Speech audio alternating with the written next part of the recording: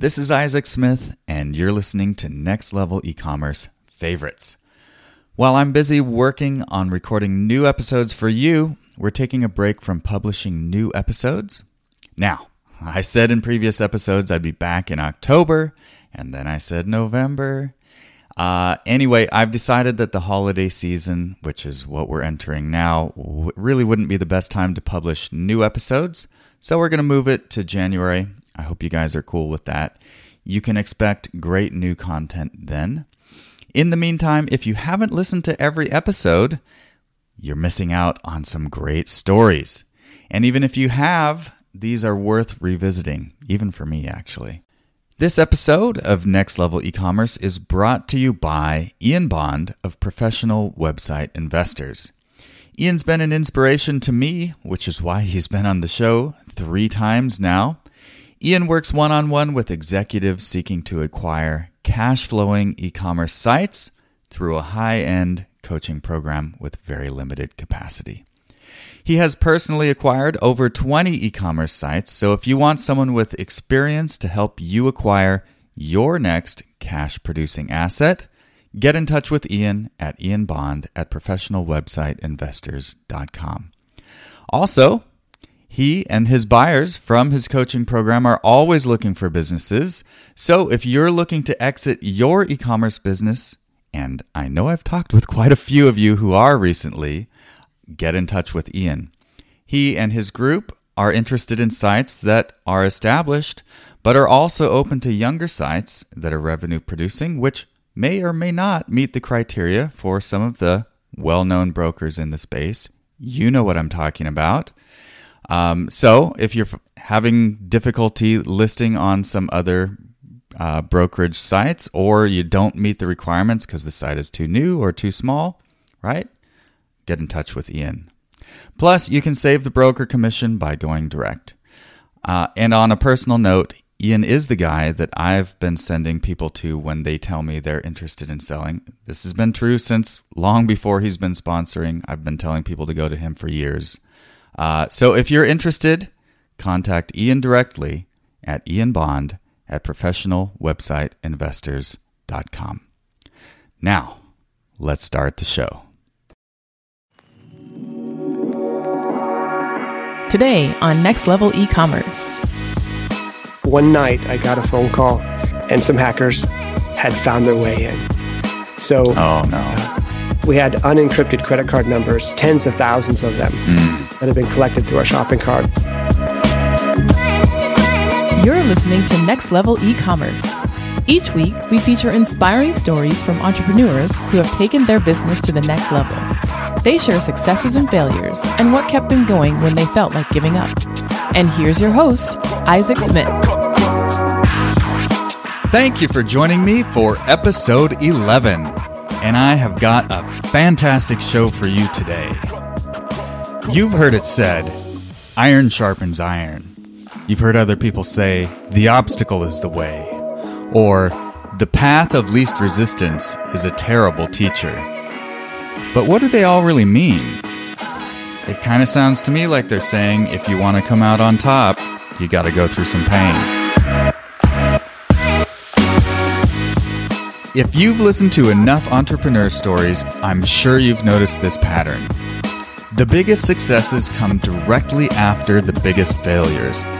The people who make it to the top just keep putting one foot in front of the other. And usually it's the knowledge and skills that are built during those times of struggle that lay the foundation for the next big success. But who wants to hear that? That sounds terrible. I don't want obstacles and struggle. I just want my stuff to work, man. Well, I hate to be the one to break it to you, but from my experience and from talking to lots of others, that's just not usually how it goes. And in this episode, I've got a story for you that you're not going to want to miss. My guest today is Patrick Pittman. When I heard that he started his e-commerce journey in 1996, building a website for an Alabama pecan farm selling gift baskets, I knew I had to talk to him. And as the story unfolds, you'll find out that Patrick has faced his share of obstacles. And in fact, I'm not sure I would have made it through what happened to him. But when looking back today, it's hard to see how he'd be able to do what he's doing now, which is serving e-commerce businesses at a really high level, without having built the skills that he did going through that struggle. In our conversation, Patrick and I talk about what it was like when he was going through some of those really dark days and how he was able to push himself through and make it to the other side. So buckle up and get ready for an entrepreneur's story that's going to take you for a ride. You can find links to everything we discuss in our show notes at nextlevelecommerce.co. And don't forget to stick around till the end so you can have your chance to play The Review is Right. And now we're going to join Patrick as he tells us the story of the Alabama pecan farm. I joined a company right out of college at the time. I came from Vanderbilt down to Atlanta, Georgia, to work for a couple of guys who were supposedly hiring me to work at buildingupcnn.com. And there was the original webmaster and original video producer guy, and they basically created CNN.com as part of being in the Time Warner organization, and wanted to, that precedes Time Warner, but in any event, they had this idea that, the internet and the World Wide Web is going to be a business opportunity. There's going to be companies wanting to take their business online. We think it's going to be big. And I was about ready to go work for CNN, and instead I took a hard right turn into the business side of website development and what became, the online e-commerce world. And one of the first customers this guy had scrounged up had a big sort of roadside stand. If you head west out of Atlanta on I-20, you'll get to Priester's Pecans, which has this sort of big front porch, rocking chairs, all the fudge you could ever eat, and baskets of pecans and all kinds of dusted with cinnamon and jalapeno and flavors. So they somehow were persuaded that e-commerce site was what they needed to do next and get it ready for Christmas. So I was tasked with figuring out how that could work and also how to talk about it with people who didn't have any context. I mean, you could imagine the kind of people who might have grown up with a pecan farm and selling on the side of the interstate. Now, they had grown to be a pretty substantial operation, so they had certainly a business savvy, but you couldn't just draw analogies to other things other than, say, a printed catalog. That was what they also based their business on. And that printed catalog now needed to be translated into an online shopping experience where there wasn't many e-commerce software products available at that time. There was, I think one we chose not to create was what ultimately in subsequent years became Yahoo Stores, but it wasn't called that yet. And I didn't know of many others. I think IBM had sort of created a first e-commerce server they were trying to figure out. So we actually created our own, and we had to spend time working through the different decisions about if someone orders gift baskets for Christmas and they want to ship one to grandma and one to their sister, and they're in different states and different shipping addresses. Is it possible to go through one checkout, once, but ship to multiple destinations? Wow. We tried to figure out, what that looked like and how it would be explained. And those are the kinds of sort of fundamentals for e-commerce that we were trying to work through at that time. Yeah. So was this early on in your, your career as were you fresh out of college and looking for new jobs, or what took you away from CNN to work with this other guy who was doing this? It's got to be weird sounding stuff at the time, right? Yeah, I'd spent, my prior couple of years in college building websites and learning what that was. I originally started building out a site on America Online for a company in Washington, D.C. And then Netscape browser was coming out, and we're trying to figure out what this whole thing was. So I already had an interest and was building web pages at that time. We're just trying to figure out what that would look like. And so I just had, I think, an entrepreneurial streak. My grandfather had been an entrepreneur, my parents both. My mother had created a gift business, which ultimately became sort of a wholesale gift for Christmas and Christmas ornaments kind of things. I just had always sort of been comfortable with the idea of being an entrepreneur, I think. So going to work for a big media company or taking, like I said, a hard right turn to a startup business with just a couple of guys seemed not so scary to me. And I think I didn't realize how then I would sort of be sent on that trajectory through various businesses, but always in an online kind of context. Now, more than 20 years later, it's been a real experience to see how, in some ways, so much has changed, and we take so many things for granted about assembling an online business. We can essentially just provision the services that we need. And that word even, to sign up, have a monthly subscription for pretty much any technical component that you need to drop into your online business is something that we take for granted today. And it's certainly not what we had to grapple with as we're trying to build this e-commerce site for this pecan company. Yeah. So it sounds like if I were you, I would have no idea how to go about that, like this gift basket thing. But it sounds like you had some experience with your parents and grandparents and especially you said your mom was doing gifts. So even that part of it must have felt a little bit familiar to you, right? Well, I think the idea that you make products and you sell them directly is something that has continued to resonate with me over the years. And I think that's one of the things for e-commerce business owners today to really pay attention to is, are there opportunities for them to introduce products that are exclusively their own, things that they can create? And it certainly makes a lot of sense to assemble products from different sources and sell them, drop shipping or what have you. But to the extent that I've been able to work with companies that have something unique that they've created, I think it gives a lot of resilience to the business, a lot of opportunity to really have a direct one-on-one relationship with your customer.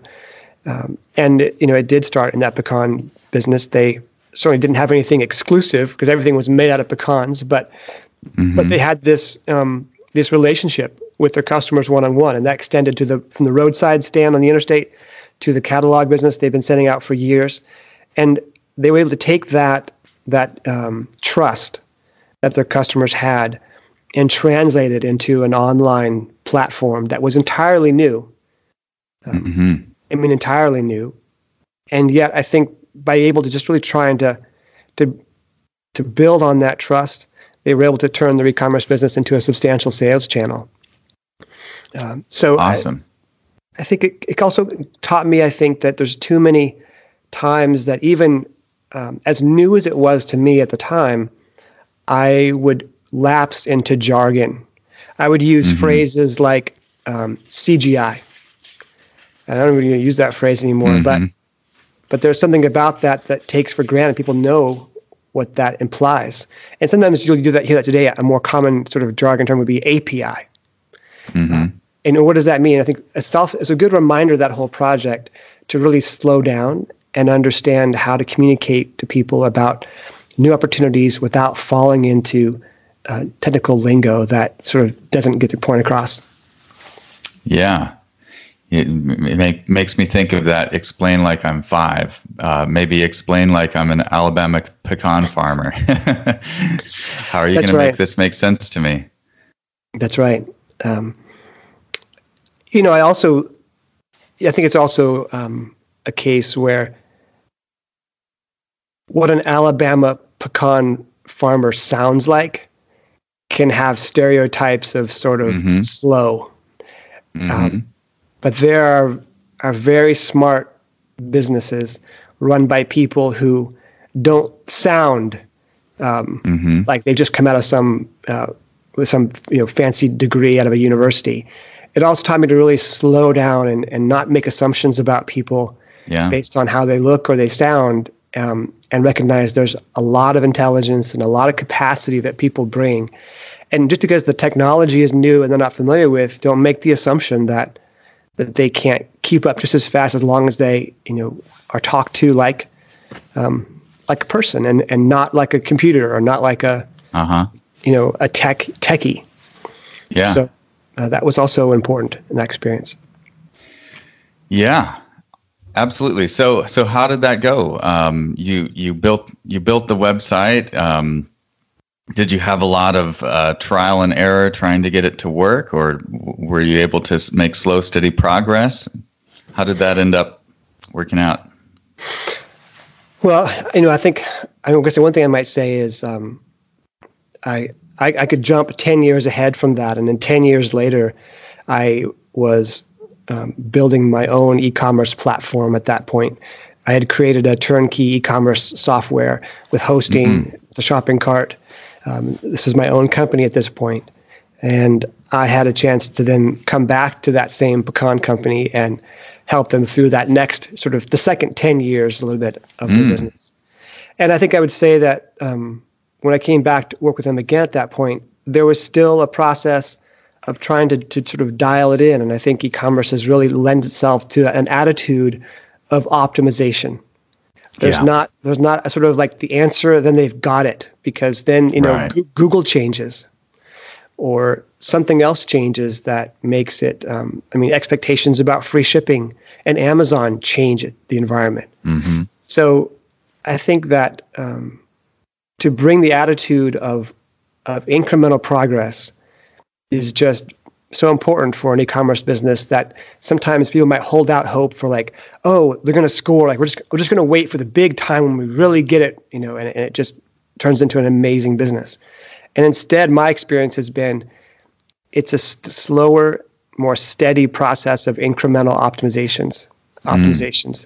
And then also keeping the team, because people come and go in a business. And then as your team changes, you need to bring sort of the new people on board in a way that they can also contribute something innovative that you hadn't thought of, but also need to be sort of just brought along to how you do things a certain way. How do you communicate with your customers?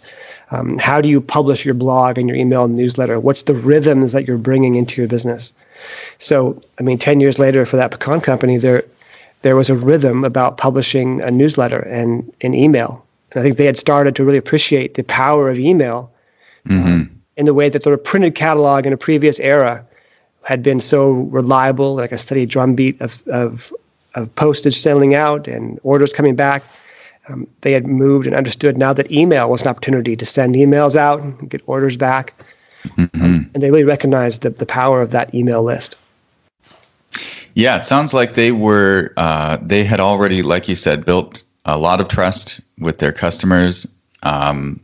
Sounds like they built a brand for themselves. People knew them.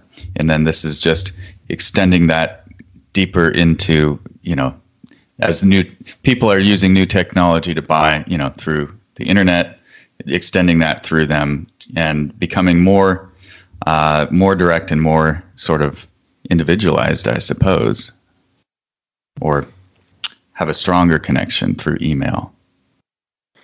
Yeah, and I think even today there's opportunities for companies to still go back to even some postal mailing. I think it's not so much. I think it's the more fundamental thing is what's that kind of direct connection that you can have, and email is one, postal mail even today is another, and there are other opportunities even moving out to things like SMS texting, mobile texting to your customers. An e-commerce oriented email marketing company called Klaviyo is introducing a new SMS texting feature, and we've had a good experience with that. So I think whatever the method, that direct connection as, say, compared to someone following your Facebook page, that's not a direct connection. That's mediated by Facebook. Yeah. And so to the extent you can preserve that one-on-one connection, you've got a real asset in a business that you can grow and that you can sell eventually. Yeah. So what happened after this 1996 website build? What did you do after that? you skipped sort of 10 years forward, and so what was in that part of the journey? Well, I mean, I guess I would say that what also happened 10 years later, this has been 2006, is I had built up an e-commerce hosted turnkey product that would basically take care of the shopping cart, the catalog. We had a content management system for publishing articles, and I did reach so far as to add an email marketing component to it. And all of those sort of software tools were meant to work together in a way that would be a kind of comprehensive product. We called it Total Blue. And I think what I didn't appreciate at the time, but would come to very soon, was when you reach sort of more than you can sustain, you end up incurring these sort of like shortcuts that you try and take to make it all work. And it sort of ends up becoming what you might call a certain debt that you have to sort of go back and fix some of those shortcuts, or go back and make sure you can cover all those bases eventually. And of course, there's never enough time to do that as you get the next customer and new features and new Christmas season. And we found ourselves sort of falling behind a little bit, to the point that one night I got a phone call from our system administrator, and he said, "Patrick, I think something's wrong with one of our backup servers. Something looks suspicious." And that's where they get you, because your backup servers are never given as much attention as your primary servers, and some hackers had found their way in. So, so I had to ask myself, like, this is not just my problem, it's going to be my customers' problems, because on that particular backup server, we had unencrypted credit card numbers, tens of thousands of them, that had been collected through our shopping cart, and we weren't fully compliant to what was called the Payment Card Industry Data Security Standard at that time. And our backup environment hadn't fully and definitively encrypted or resolved those card numbers. So I had to ask myself whether I was going to wake up the next morning and call Visa and MasterCard and report our failure to do that, and report the breach into our systems. So, wow, that sounds like a really tough moment. Like I could imagine going to full on panic at that point. Well, I think it wasn't super clear that we had been hacked. I had a 25-year veteran as my system administrator on the nighttime shift, and he seemed to think so. He didn't have like the whole case built out as to why we've been hacked, but he just had this hunch, and I had to trust that. And I had to also ask myself, do I want to take my pain early or defer it for later? And what I mean by that is, to the extent that I could ignore the problem, or maybe pretend it hadn't happened, or just try and clean it up in a quiet and secure way. Fraud has a way of being traced back to some origin or some common point, and I would be jeopardizing my customers and their customers, and ultimately be liable in the future for reasons I couldn't predict. So it felt horrible to have to go back and say, "Hey, we've really screwed up." But I didn't know another way to do that, and sort of get up in the morning without, like I said, I want to take my pain early rather than kick it down for a future unknown. And so I did call Visa the next morning and explain what had happened. And of course, they were unhappy and to the point as to what I would do next. They sent me the names of security consulting companies that I would hire to investigate at my own cost, independent of my team. I found myself on conference calls with several consultants billing, $250 an hour each of them, while I was trying to grapple with explaining and working this out. So, it ended up being an opportunity to try and not freak out everyone involved. That included my employees. How do I call my customer, an e-commerce business owner, and tell them that now they are potentially liable for $250,000 per infraction for the mistakes that I had made and not attending to the last details of the encryption on the backup servers in our backup environment? How do I call those customers and say, we're still going to keep sending you bills, and don't leave, because then I won't have any money to get through this. I think that is something that I was able to somehow, like I said, keep people from feeling like the cause was lost, or that they needed to bail, and how we were able to make our way through that was probably just, I think, one of the most profound experiences in my business the last 20 years. Wow. So how did you, what was the response from your customers when you reached out and told them this news? Well, I'll tell you, I didn't send them an email. Mm-hmm. I think there's a time and place for phone calls, and this is one of them. I didn't have a whole sort of philosophy about that at the time. I think instinct felt like this had to be a one-on-one conversation with the business owner, all of our customers.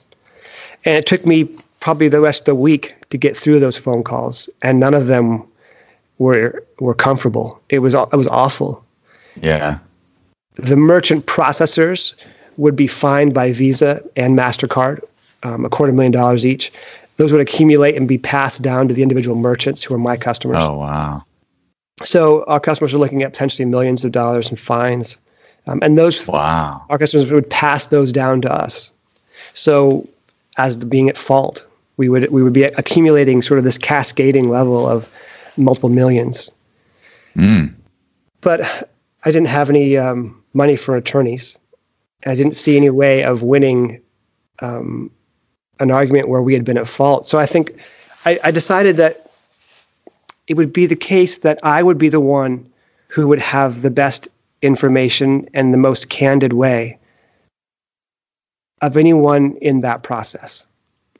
And what I mean by that is, there's like banks like Wells Fargo. I had to talk to Wells Fargo because they were one of the merchant processors. There were others. There was a whole collection: Discover Card, American Express, MasterCard. All of these different parties involved. Our customers themselves, our consultants, the consultants that the credit card companies required that we hired, which are not the same. Our hosting company, which was Rackspace at the time. I think it became, over the months, and this unfolded over a year or two, that if I could maintain some sense of sort of attunement with people, not trying to make excuses and not trying to cover things up, not trying to take responsibility beyond what was actually the case, not trying to explain things that I didn't have a definitive answer for, but just maintain sort of a goodwill between all those people. That was my only way I could see my way through it. Wow.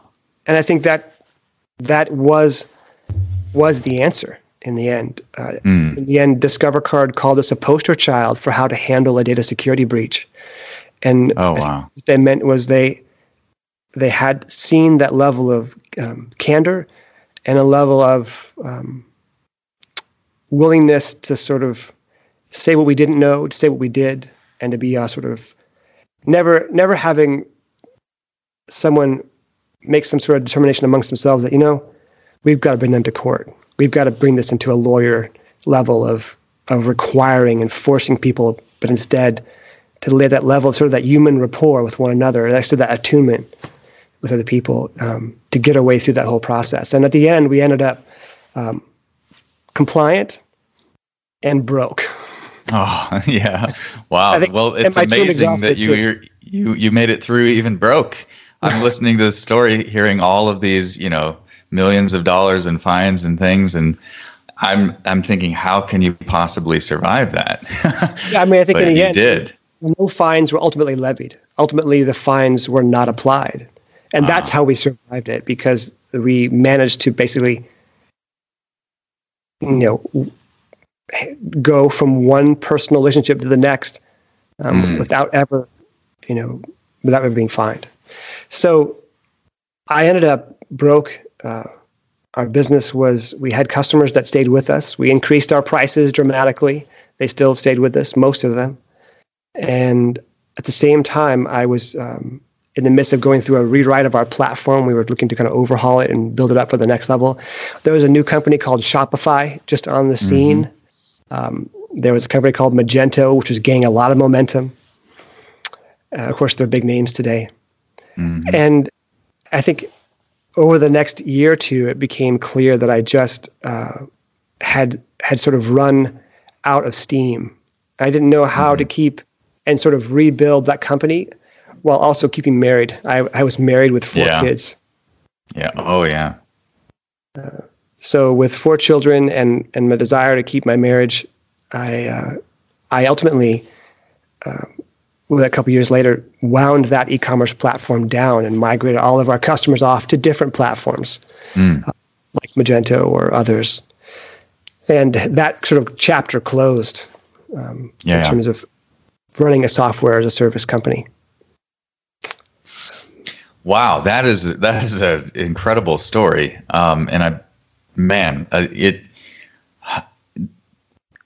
sure you were tested with fire, and you're able to keep it together. I'm just imagining I'm sort of feeling it, trying to put myself in that place, like my stomach getting tight, my chest getting tight, just feeling, oh man, like I don't know how I could make my way through that, but that's well, I mean, I tell you, that first phone call that night, I dropped to my knees. I can see it distinctly in my basement living room. I hung up the phone and I dropped to my knees, and it just feels like yesterday, but I just sort of pounded my fists into the carpet, thinking, no, I just wanted it to go back. No, I wanted to rewind 10 minutes, or rewind a year and make different choices.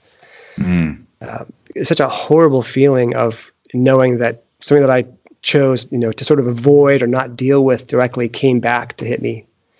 Yeah. But I think that also I pushed my way through that and had this sense of can do, kind of like we're going to make it.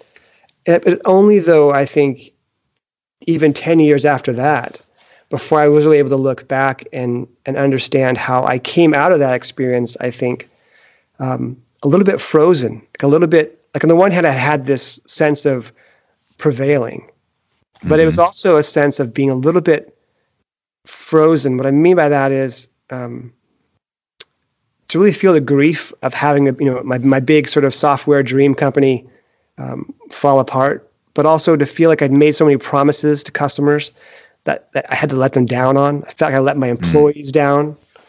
I ended up moving on to just consulting after all the customers were migrated off to different e-commerce platforms. I kept the handful of customers that were my favorite, and I could feel like I could really help as a consultant and continue to work in the e-commerce business. But I also felt like that frozenness had kept me from really expanding again with the next thing as an entrepreneur. I think being an entrepreneur is something that so much of it is an emotional dialogue with yourself. Oh, yeah. And I think I wanted to sort of a little bit hunker down or try and not put myself in such a vulnerable position for several years. It took me many years to kind of come back and even realize how I kind of shut down. I think because of the intensity of what I didn't want to find myself in that kind of intensity where I perhaps felt like I was not keeping a promise that I'd made to employees, to customers, to whomever. Only in years, in the recent years has that become clearer, and I think also enabled me to sort of plan the next business that I'll create and feel like I have more confidence to go back and put myself into that position of making promises, bigger promises, building a bigger team, coming back and creating the next new thing. Yeah. So, what were some of those lessons learned, or how have you translated that experience into, what you're doing now, or what you've built after that? Sure. I mean, I think that, I use that word attunement, or trying to find ways to have a rapport with people where there's a sense of a trusted relationship. And that, even just how I was able to maintain that with my customers over the years, has become this sort of theme that comes back to me. And today, we're doing a lot of training of people's customer service teams and customer-facing teams in businesses where you have to deal with customers who might be upset. And honestly, we're sort of in some ways focusing on helping those businesses that how to deal with angry customers. Yeah. How to talk to them, how to find not just empathy, but a kind of attached sort of connection. And that shows up in phone calls with customer service contact centers. It shows up in emails to a help desk when people reply back with questions or problems. It shows up in the kind of email marketing and marketing techniques that you use, and how you reach out and communicate with people. So I think it's so much of our work today is really with the kind of language and the ways that you communicate that doesn't just go for trying to, how should I say this? Sometimes there's a phrase I've heard called tricky marketing, where you can get someone to take some action if you put, say, a false sense of urgency or a false sort of sense of scarcity or some way of like trying to get them to the next step, to make the next buy. Yeah. And so much of that comes back to bite the people in the customer service department who have to deal with people who might feel slightly tricked. Yeah. And so I think that's what's interesting to me today is how do we apply all these different online tools we have? We can observe who's on our website, whether they realize it or not. We can observe who opens our email marketing messages. We can have this sort of surveillance of personalized interactions and so much going on. But how do we get past that technological edge of surveillance and bring it to a point where there's, I think that word attunement is a good one, where there's a connection that kind of goes both ways. We're both giving and receiving. There's a level of trust and a level of loyalty that comes about from that. And I think that loyalty is really where it comes down to for e-commerce businesses today. How do you find someone who doesn't just buy once and then go away? It's cost so much to acquire a customer online. You have to pay for your traffic and your clicks and all this stuff. Once you have that first purchase, it's so important to think, how do we design our systems and our level of communication so that they come back and buy a second time? Yeah.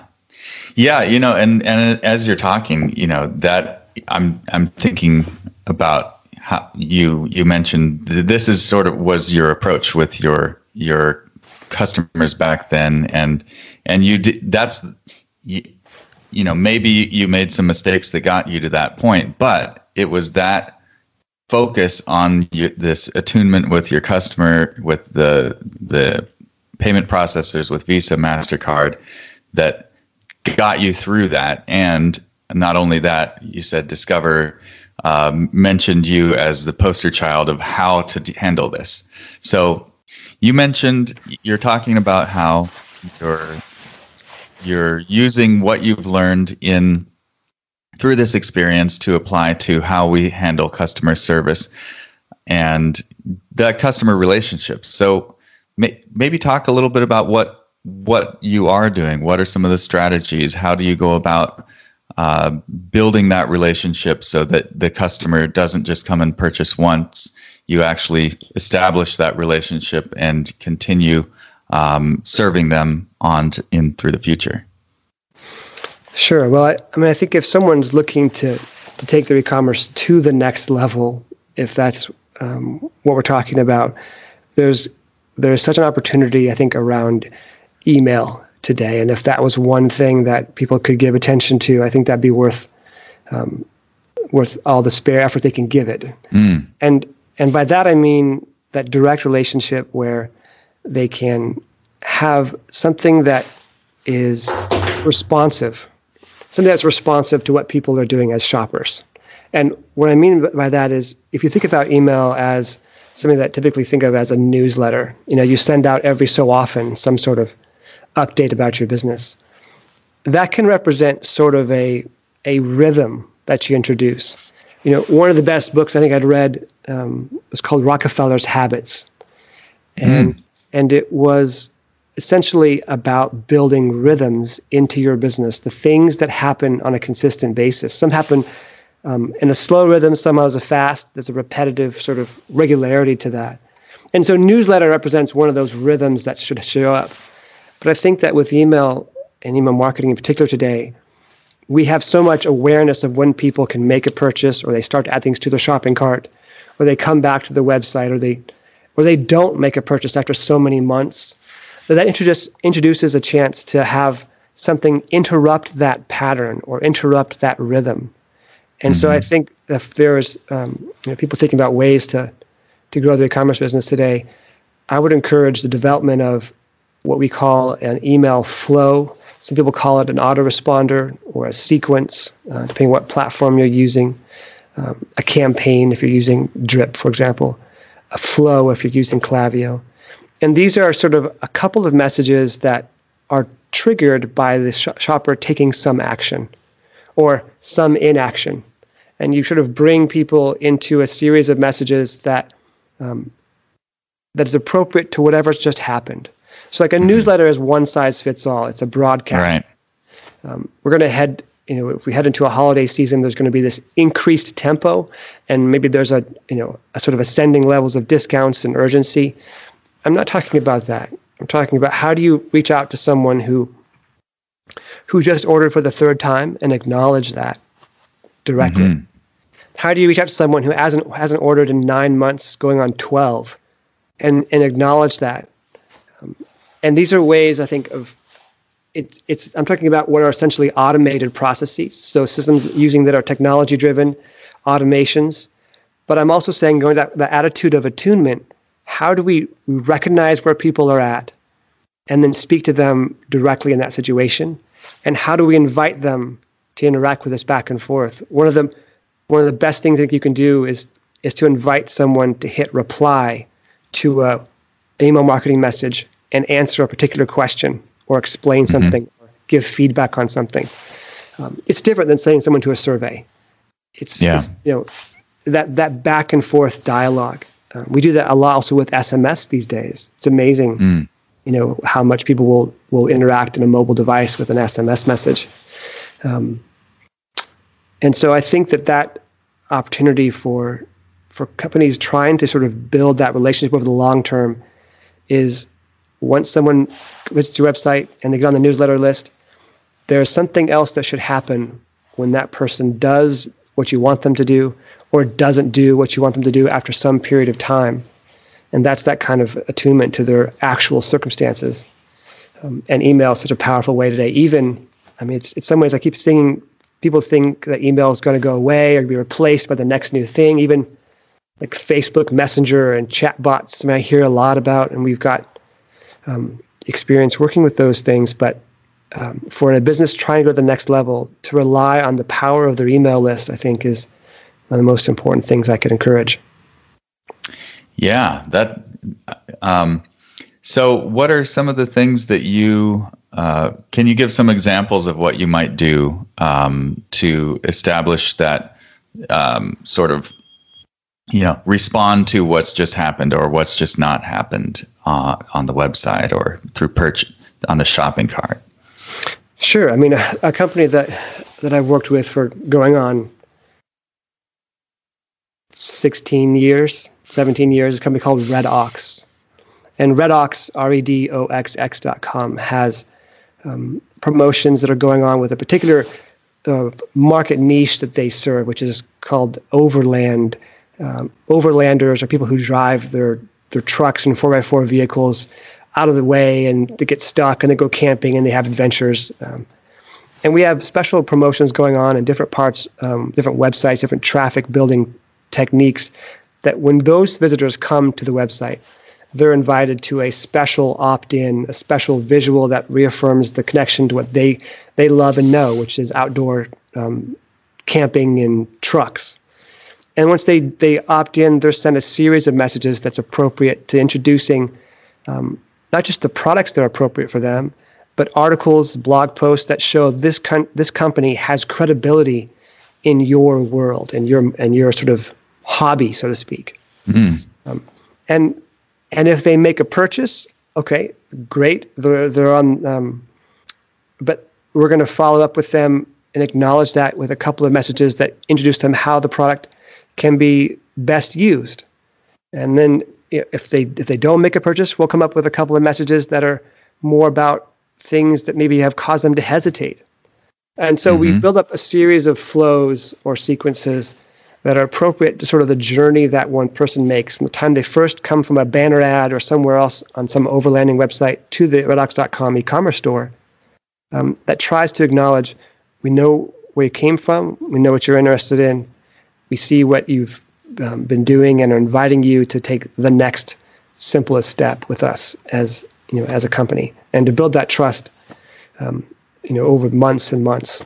And this is something that you can apply to other niche industries. I mean, this company, Redox, also sells to the railroad engineers. How about that for a niche? Wow. Railroad engineers have certain needs for baggage, for luggage, for gear. And there's opportunities to, again, speak directly to that kind of niche. And so how do you find your segments and your niches within your list and speak to them appropriately, both when traffic comes to your site and when your emails go out to those people? And are you using Klaviyo for most of this sort of intelligence and flow and segmenting? Certainly for companies that are on Shopify. There's such a great integration between those two platforms that it makes a lot of sense to do it when they're using Shopify. But other tools like Drip is certainly capable as well. And I think it's less important, the tool these days, as long as you can have the awareness of someone's buying history and tap into that past purchase history or the absence of it, and to know that they haven't bought and to connect those dots to get them the right series of messages. Yeah.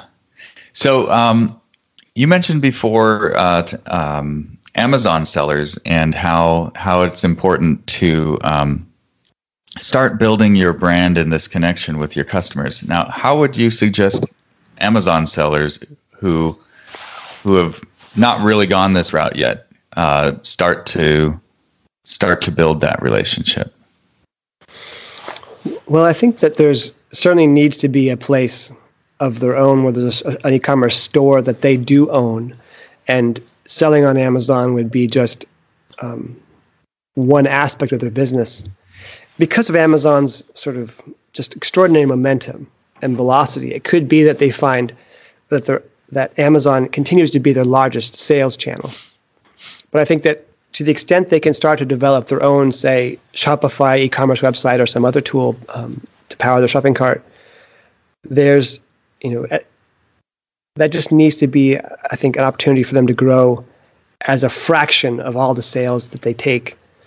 And to do that, there's a lot of attempts or techniques to try and shift people to come back and buy from them a second time directly through their e-commerce store rather than going back to Amazon. That's always a challenge, though. Yeah, and I hear a lot about this on a lot of people in the space talk about. There's that fear of being an Amazon seller where the bigger you get, the harder you can fall if they decide to change something right away. So people are really taking a hard look at, whether it's trying to bring people to their own Shopify store or whatever, or whether it's simply building that relationship. And I know I have heard people talking about, building relationship with the audience through social media, and then they even sending them to Amazon for purchases, using Amazon as the sales channel. But establishing that relationship through other methods. What do you think about that? Or how would you suggest somebody who is selling on Amazon and has not really started that sort of audience building, how would you suggest they go about that? Well, sure. I think it depends a little bit on how sophisticated they are today, because how much their team is capable of keeping up with. Sometimes for an Amazon seller, the most important thing is just prompt shipment, and processing orders with accuracy and promptness. And if they haven't got that down, I think that the rest of this is probably things they should leave for later. Because the expectations for the Amazon shopper is so high. I think Amazon's tolerances for customer service problems is so low. So I think you have to ask yourself, where are you in your business? If you want to go to the next level, beyond the prompt and accurate order fulfillment level, then that's where I think you're talking about building an audience. And to the extent people can go to a Facebook page or learn about you through social media stuff, I can see that there's a place for it, but I would always look at it as being more of a one-way direction. I would always want visitors to come from a social media page to our own website and not the other way around. So, I mean, sometimes we don't even link to the social media channels of a brand from its own e-commerce website. So if you start out on YouTube or Facebook, you come towards the business and its e-commerce site. You don't go from the e-commerce business back to social media. And ideally, perhaps the most important thing of any visitor to an e-commerce website is to give them a good enough reason to share their email address with you. And from there, the relationship can really begin. Because when it's mediated by Facebook, even what you put to your Facebook page is seen by, a small fraction of your followers and fans. Facebook's in charge of determining how many of your fans even see that, and it's a pretty small fraction these days. So that's why I bring back to the email address, and that one-on-one relationship is really foundational at the level of email. Yeah, and I know a lot of people who are doing well, even in my store, I never gave a great reason to leave that email address. It might be a discount. But I imagine you are talking about beyond just 10% off your first order sort of thing. What are some of the strategies, or what do you look at when giving people a good reason to leave their email address? I think you have to meet people with where they are in their use of your product and what you know about them and their lifestyle because of them using your product. And you have to sort of work backwards from an understanding of, okay, if they're these kinds of people with these kinds of lifestyle activities, given what we know about our product being a part of that lifestyle, where do we start to add some more information or help them see or understand something that is beyond a discount? And so, for example, I mentioned this company, Redox, and having traffic come to the e-commerce store and invite them to opt in a way that's specific for this niche of people who like overlanding, which is this outdoor camping, 4x4 truck driving hobby. And one thing that those people have to do every time they go out in the wilderness is cook. It's part of, it's car camping, but in a sort of some ways an over the top way.